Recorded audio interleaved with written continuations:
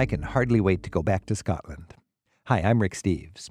The more I get to know about Scotland, the more I realize I'm just scratching the surface and having a good time anyway. To help us visitors plug into all the fun Scotland promises and to overcome any of the challenges or confusion a visitor might encounter, we've imported 3 accredited Blue Badge guides from Scotland. Cullen Mayers comes to us from the industrial heart of urban Glasgow. Anne Doig hails from regal Edinburgh, and Liz Lister lives nearby in the picturesque region known as the Kingdom of Fife. They're here to sing the praises of their favorite corners of Scotland and to debate the merits of what you should include on your own touring itinerary of bonny Scotland. Cullen, Liz, Anne, thanks for joining us. Thank you. So we'll start off with Anne. Anne, you are from Edinburgh, and how should we consider Edinburgh compared to Glasgow if we can't do everything? Here we go. Well, when you come into Edinburgh, and if you arrive by train, you emerge from the railway station, and right above you is this ancient medieval city and a castle rising from the rock. And the scene is absolutely magnificent. I live in Edinburgh, and I never tire of it. I just absolutely love it, and I get really thrilled when I see that. I'm very pro-Edinburgh because of its blessed with wonderful landscapes, great architecture, wonderful history. But I have to say there's real rivalries between the two cities of Edinburgh and Glasgow, and it can get quite nasty sometimes. And I think probably 80% of the tourists, at least from America, are going to Edinburgh. That's right. But they shouldn't miss out in Glasgow because I would say, and I think the Glaswegians would agree with me, Glasgow is much more of a Scottish city than Edinburgh. During the period of the union with England, Edinburgh had the Parliament, and when it dissolved itself, the only way that you could make it in the world was to drop the old Scots language and adapt standard English. And everybody who was anybody, the landed gentry, they all went down to London and had houses there and became very Anglified, whereas Glasgow stuck to its Celtic and Scottish roots, went out and traded and made a fortune with merchants, etc. But there's real historical reasons for the difference, and Glaswegians considered Edinburgh English. So in order to thrive during the difficult past times when London was quite aggressive with Scotland, you really had to kiss up to England. Exactly. And the Edinburgh people were experts at that. They did it, yes. I think the Dubliners did that in Ireland too. Yes, and then they had did. that whole notion of beyond the pale, which was beyond the English Palace, realm. yes. Yeah. Okay, Cullen, you are a Glaswegian. I am. And how would you balance Edinburgh and Glasgow? Well, I like Edinburgh. I don't want to put it down too much. You guys are so polite. It is a charming town. Edinburgh's all right. But let's get down to brass tacks. But Glasgow, the thing that makes Glasgow, in fact, this is the current slogan for Glasgow to advertise the city. They say, people make Glasgow. Mm-hmm. So Edinburgh, yeah, it's a nice city. Slogan, sorry for jumping in, but they used to have a big slogan on the M8 saying, Glasgow smiles better, meaning Glasgow is miles better with a big happy smiley face. Yeah. And we Glasgow's used miles better, and we always having a poke at Edinburgh, and we'd come back with Edinburgh's miles drier, which it is on the East Coast. Miles drier. And drier. That might be consumption of alcohol too. Oh, yes. So now I was just in both Edinburgh and Glasgow, and Edinburgh is quite stately and pretty serious about its heritage. And when I go to Glasgow, you've got grand statues, but there's traffic cones on their hats that make them look like clowns. Yes, so talk about that. There's a personality in Glasgow you don't find elsewhere. Yeah, a lot of people in Glasgow don't actually even know the name of the guy.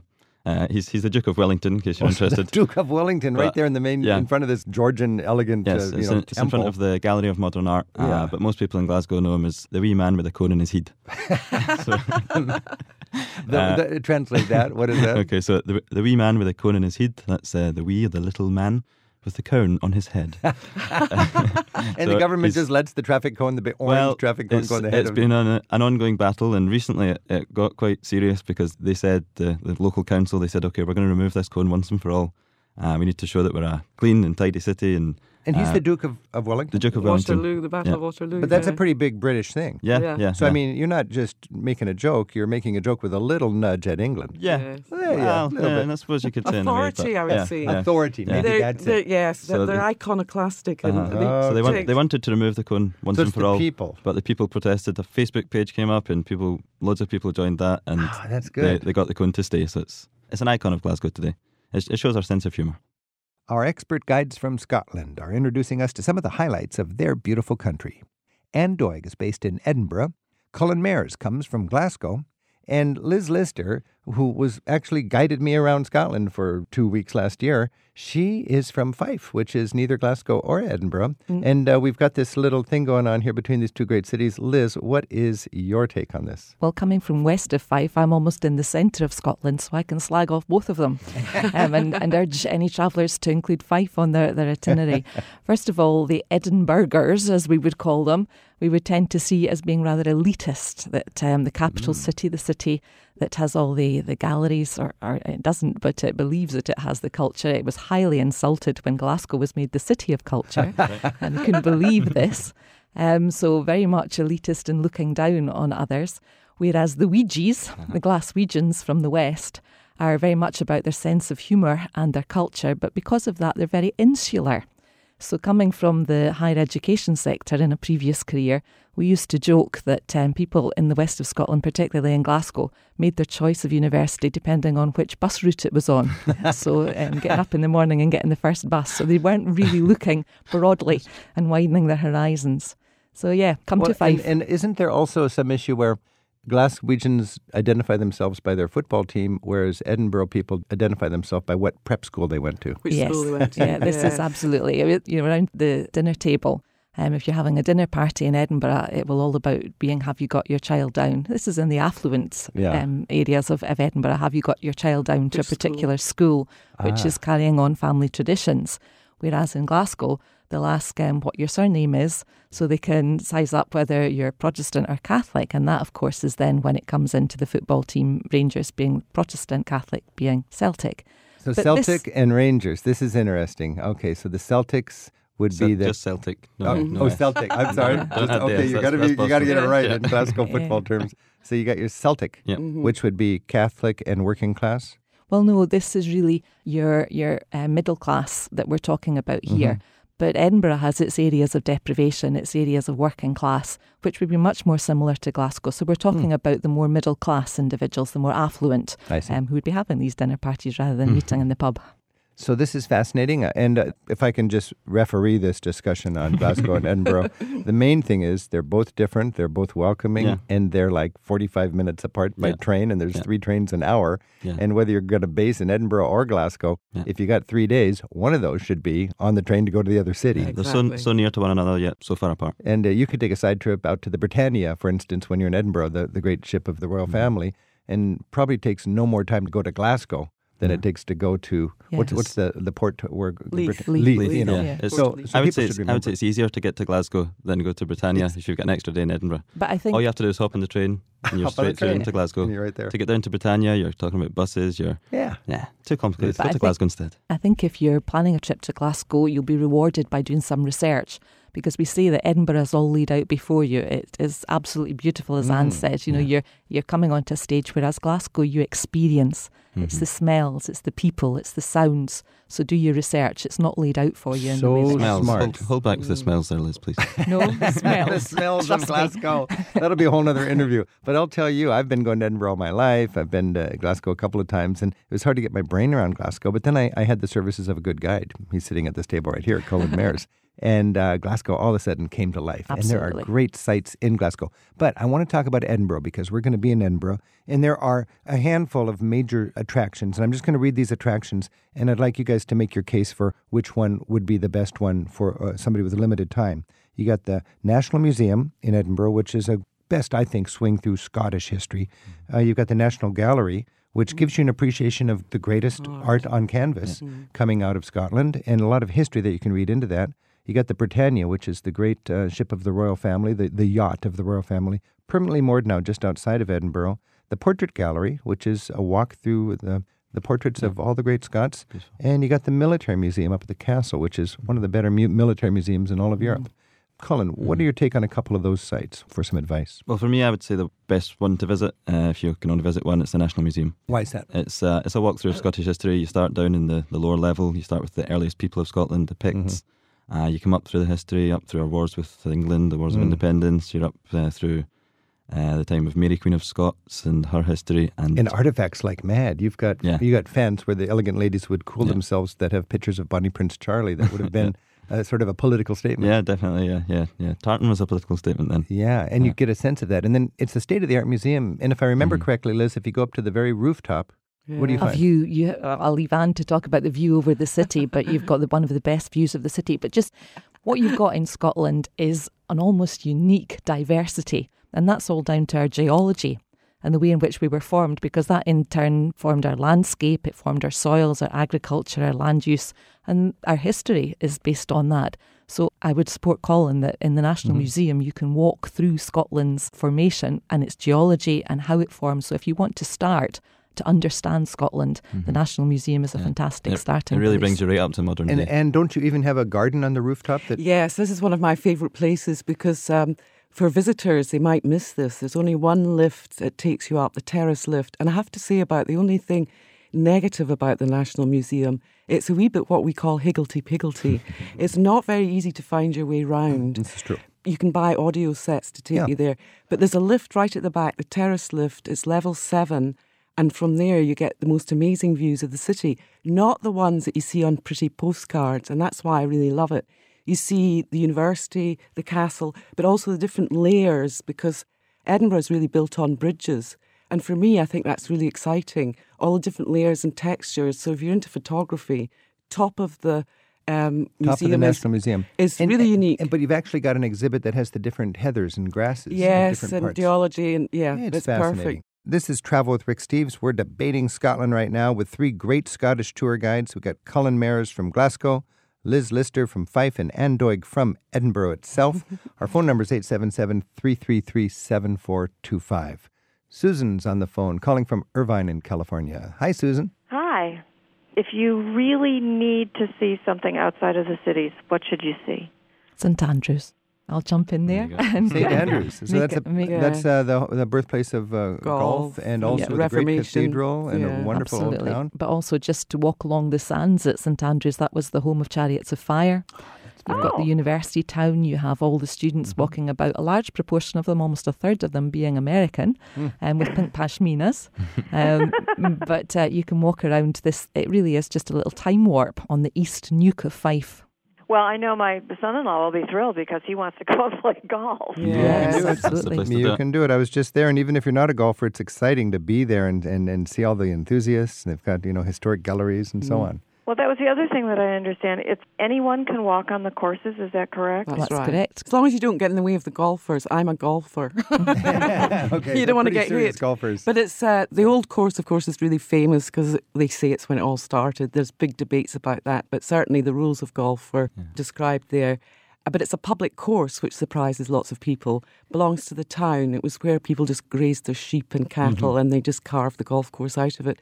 So yes, because of that, you have the right to walk on the golf course as long as you're careful and don't get hit. And golf in Scotland isn't an elitist sport. The smallest village will have its own 9-hole golf course. So there's golf for every level of ability and every purse. Over 700 golf courses in Scotland. As a matter of fact, I'm not a golfer, but I had a great pitch and putt. That's what it's called at the what castle were we at? Codder Castle. Codder Castle. And it was very striking to me. For equivalent of $10, I could complement my castle visit with a gorgeous opportunity to do a little pitch and putt and golfing there on this 9-hole course. And it was a highlight of my visit. It was And really that great. included your hire of clubs as well.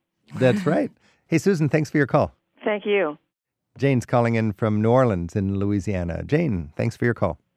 Oh, thank you very much. This is so fascinating and wonderful to hear new, interesting places to discover in Scotland that I haven't been before. I really enjoyed watching and even participating in international folk dancing. Do you, Colin, Liz, Anne, have suggestions for places where a traveler can watch or even take a class in Scottish Highland dancing? Well, outside of the cities, if we're going further north, if we're going to Fort William or Oban, they've got a place in both of these towns. It's called the Skippinish. Skippinish is also the name of the band who play there, and they'll put on a really good show. It's really kind of involves the people as well. They'll get it's a you up Scottish and teach folk you the show. dances. Yes, you get an open floor area where they get the people up to dance. And Yes. What would you advise, Liz? But as you yourself found when you were on the tour, if you come through July or August, you will find that it's the Highland Games season. So the Highland Games is the pinnacle of all the training that the Highland dancers go through. So, if you really want to see the elite in action, those Highland Games are a fantastic opportunity for that. Or even the future elite. We saw little 5-year-old girls dancing with all the grit and determination of their older sisters. Yeah. But other than that, a céilí, and there's no better céilí than taking the funicular railway up to the top of Cairngorm, to the cafe up there, and you can join in a céilí and be taught Scottish country dancing. Now, where is this? Cairngorm, what is that? Cairngorm is in Aviemore in the Highlands of Scotland, the Central Highlands. It's one of our major ski resorts. And in summer, the funicular railway takes tourists up to the Ptarmigan restaurant, and they put on a céilí there, especially for tourists. Nice. Anne Doig, what's your advice for seeing Scottish folk culture? It's difficult to get into céilís, I have to say, because you don't know when they're going to happen. A céilí's a sort of get-together, a gossip, dancing and singing. And the ones that they tried for visitors in Edinburgh just didn't work. They just didn't work. There's one at the Prestonfield House, which I think is awful. terrible. Yeah, it's just really like tacky. it's like Avoid accordions them, and bubbles and bleh. Skippinish and Oban is really good, but they'll walk you through reeling. But as Liz said, July and August are the clan gathering months. And I have in many occasions just stumbled onto clan gatherings. And if you have your antennas out there and you know where the gatherings are, it would be worth, driving for an hour to find one and be there. And foreigners are so welcome. Everybody's gathered around. It is so down home and folky and just a delight. I think that would be a good advice. I was going to jump in there. Yeah. This year is homecoming year. It's a strategy by the Scottish Tourist Board to try and bring back people of Scots heritage, because they went all over the world during the time of Empire, which means it's a big year for Scotland because we've got the Ryder Cup, we've got the Commonwealth Games, which is British Empire Games, if you like, and we've got the referendum. But it's also homecoming, so there's going to be events all over Scotland. So you will have an opportunity to have more gatherings where Scottish things happen. Good to know. And it's all on website, Homecoming Scotland. Thank you so much for these great ideas. It's so exciting. I hope you're taking notes, because Scotland's waiting for you. I am. Okay, bye now. I'm taking lots of notes. Thank you. Thanks for your call. 3 certified tour guides from Scotland are helping us get acquainted with their homeland so we can make the best use of our vacation time to fully enjoy Scotland. And they're taking your calls at 877-333-RIC. Liz Lister's from the region of Fife. Anne Doig comes to us from Edinburgh. And Colin Mayers is from Glasgow. Another big issue when you're in Scotland is the Highlands or the Lowlands. The Lowlands are like the borders, is that right? Or what are the borders? Strictly speaking, Rick, the Lowlands is anything below the Highland line. And where's the Highland line? So the Highland line runs diagonally across Scotland. From Arran in the southwest to Stonehaven.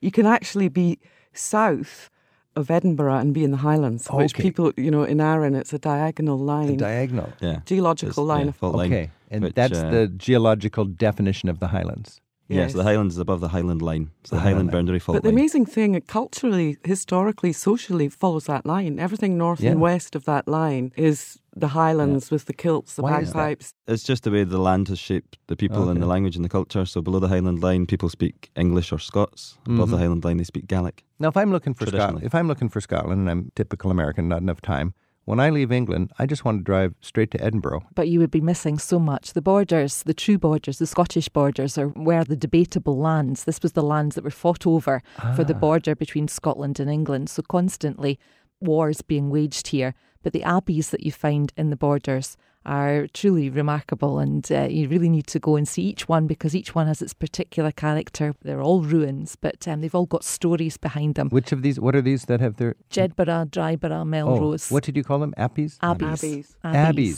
Churches. The abbeys of the borders. And this is disputable land. Or the debatable lands. Now that gives it an extra poignancy. Yes. It's interesting that was the land that had to be more determined to be Scottish to even survive as part of Scotland. Survival was hard. You had the cattle reavers going out and stealing, and it has its own distinctive ethos in the borders. Okay, so having defended the borders, still, if you go farther north, deep into the Highlands, wouldn't you say that's where you're going to find the clichetic, touristic sort of Scotland? Yes, the image of the kilted Scot with the tartan, and that's all from the Highlands. That's Highland dress. It's become our national dress. One of our other Scottish tour guides, Martin, constantly refers to the invention of tradition.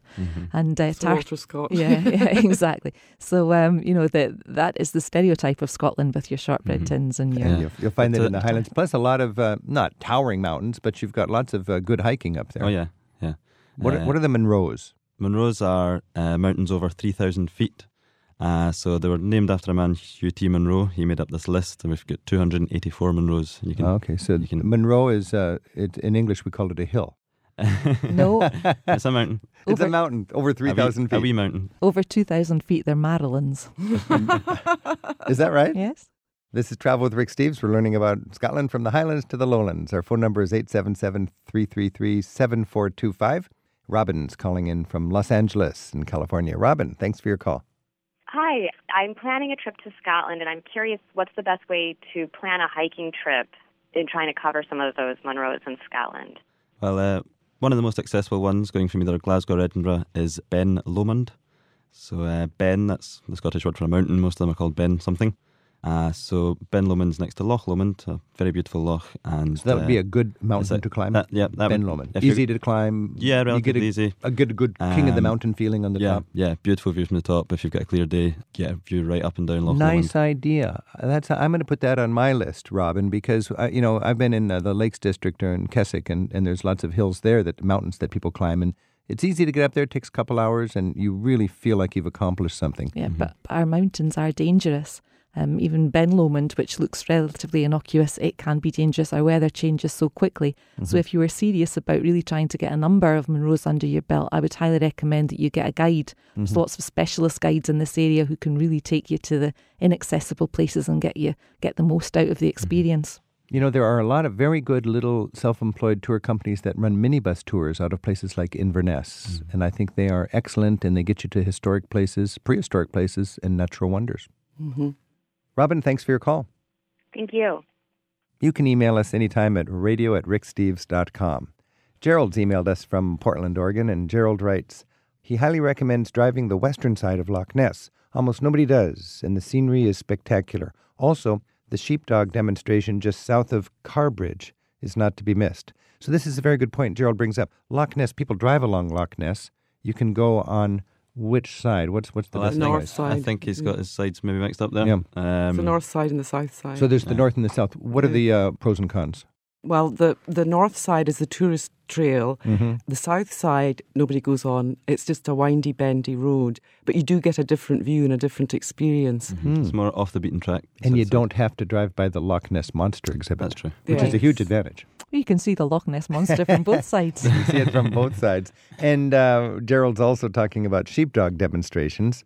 Liz, you took me to a sheepdog demonstration. I think that's the one that Gerald's talking about. And tell us about that, because that was really good. Right, this is a tenant farmer from one of the big estates just outside Aviemore. And this has really grown so that it's now probably earning him more than his sheep farming is. But he's a real character. He's very, very passionate about the sheep and the current issues involved in sheep farming. But more important than that, his father constantly has puppies. So if you fancy 17 sheepdogs... Yes. I was there just when they were puppies. They hadn't even opened their eyes yet. Absolutely. And Rick Steves took one in his pocket back onto the bus. I did. I was in love with this little puppy, and I just tried to... Yes, if you like baby lambs in May, June, and puppy dogs at any time of year, then definitely a sheepdog visit is for you. I'm not normally a cute little dog kind of person, but I fell in love with this dog, and he fit in my pocket perfectly. Yeah, absolutely. I almost had myself a little souvenir. And Neil himself isn't too bad either. He's a good-looking guy. Oh, yeah. No wonder we stopped there. And, those sheepdogs are quite talented. They really know how to be the shepherd's best friend. Yeah, so if you want to see a sheepdog demonstration, this one that Gerald's mentioning is south of Carbridge, Carrbridge. Just outside Aviemore, just between Kincraig and Aviemore, is by far and away the best one in the whole of Scotland. And how would people look that up? Is there a name It's just off the A9. Just off the Lealt A9. Farm. Lealt Farm. Leault. They can Google that. Leault. Lealt Farm. Very nice. This is Travel with Rick Steves. We've been discussing the wonders of Scotland. And, something for me that makes Scotland really, really powerful is to understand the passion Scottish people have for being Scottish, with all the pressure they've had over the centuries from England and to be part of the United Kingdom and all this. And you get these very emotional experiences with wonderful guides at local sites. I'm thinking of several places around Scotland, but let's just finish off, if we could, with each of you sharing one site in the countryside somewhere where you really gain an appreciation of the love Scottish people have for their heritage and the hard struggles they've had in the past. And Doig? Well, I would immediately think about Glencoe, actually, because it means the Glen of the Weeping. It's actually a caldera with very steep-sided hills, and the hills speak to you. There was a terrible tragedy there, a massacre, and you have that feeling when you're there. In a nutshell, what was the massacre? The massacre was when the government turned on Clan MacDonald because they hadn't signed an allegiance, an oath on time. And The government meaning London? Yes, the British soldiers, but they all came from Clan Campbell, but that was just to make it look like it was another clan battle. And they slaughtered, 38 MacDonalds in their beds, having billeted them. The soldiers were marched in and the MacDonalds looked after them for 2 weeks. And then the MacDonalds were hospitable and they let these people into their houses and then they did an ambush and killed them all. Yes. And these are the kind of intimate stories that are still alive like they happened last year. And I guess it's you have a little baggage if you're a Campbell in that part of Scotland. In that part of Scotland, because I was really amazed. I was fortunate enough to be shown around the island of Lismore, just at the bottom of Glencoe, by Deirdre Livingston, one of the oldest families. And she made an acid comment about the Campbells. And I said, surely you don't feel anything. It was over 200 years ago. And she said, well, Glencoe's just up the road. So they do. There you go. Well, I have MacDonald heritage, Rick. My grandmother was a Donald. So Donald MacDonald, that's MacDonald's just son of Donald. Right. And I've got a MacDonald tartan kilt. I was wearing that one time when I met the Duke of Argyll. He's the chief of the Clan Campbell. And when I met him, I completely forgot I was wearing the kilt, really, and I just shook his hand and he kind of shook my hand a bit funny and looked a bit funny. And it was only afterwards I realised, I wonder if that's because I was wearing the MacDonald kilt and he recognised that tartan. You know, you got to be a little more on the ball with what you're wearing, because you took me into a soccer team store in Glasgow. Yeah. And what was the colour situation? We went into a Celtic store. Celtic. And what's the colour of the Celtics and what you were wearing? Yeah, well, Celtic are green and white. They're big rivals are Rangers. They're red, white, and blue. I had on a blue tie. And I said, I've got to be careful in here with a blue tie on. Cullen took me into this place, and it was like blue and red did not exist. It was a huge commercial store with all sorts of knickknacks and we saw one ring binder folder which was blue. And that was the only piece everything of blue. was other than blue and red, and you had a little bit of red on, and we had to watch it. We had to lay low and get out of there. Liz, if you're going to feel the passion of Scotland, where would you take your travellers? The passion of Scotland, or probably whatever, probably a football match would be the passion of Scotland. But if I was looking for some spot to take my travellers, it would be Iona. The tranquility of this island, which was the home of St Columba, 6th century saint, and this was then a pilgrimage for people to go there, to travel to this island, and the burial place of many of the kings of Scotland. So this is Iona, I-O-N-A, and you go there from Oban on a one-day side trip. It's just a couple hours by ferry. You have the day and you come back to Oban. This is pretty near Ireland. It's just directly across from Ireland. Is this where Christianity came to Scotland? St Columba was expelled for reasons that we won't go into, and he had to travel from Ireland to the first place that he could reach where he couldn't see his beloved Ireland. So after a number of stops, he climbed the hill, which is only a very small hill on Iona, and this was the first spot. So this was the home of Celtic Christianity. And I'll tell you, there is a special character of the air and the ambience there. And even if you're not into that kind of stuff, go to Iona with an open mind and you will be impacted. Spiritual. Anne and Liz and Colin, what is one tip on how to bring home a particularly rosy, warm Scottish memory?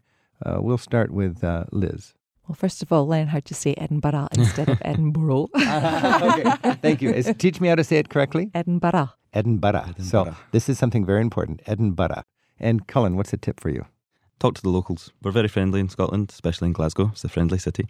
And go into a bar, go into a traditional pub and just go in for a pint or a whiskey. And that's what the pubs are for. The pubs are literally public it's a houses. social place, yeah. People go there to talk. And I would challenge Americans to venture into the whiskies. Yeah. You know, we have beer all over Britain, but up in Scotland, the locals like it when you ask them, what's a good whiskey? Oh, yeah. And everyone's got their favourite. Everyone has a different opinion on that. That's for sure. And Doig. Well, I would say use public transport because it's very good in Edinburgh and the whole of Scotland.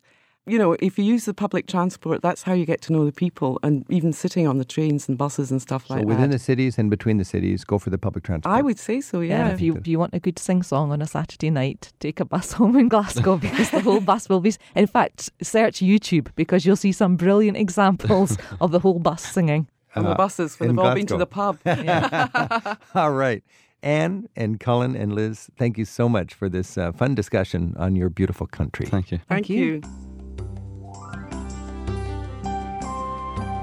Rick Steves teaches smart travel to England, Scotland, Ireland, and beyond. At ricksteves.com, you'll find an archive of interviews from his radio show, free audio tours, a monthly travel newsletter, and a world of information to help you turn your travel dreams into smooth and affordable reality. To gear up for your next adventure in Great Britain or Ireland, begin your trip at ricksteves.com.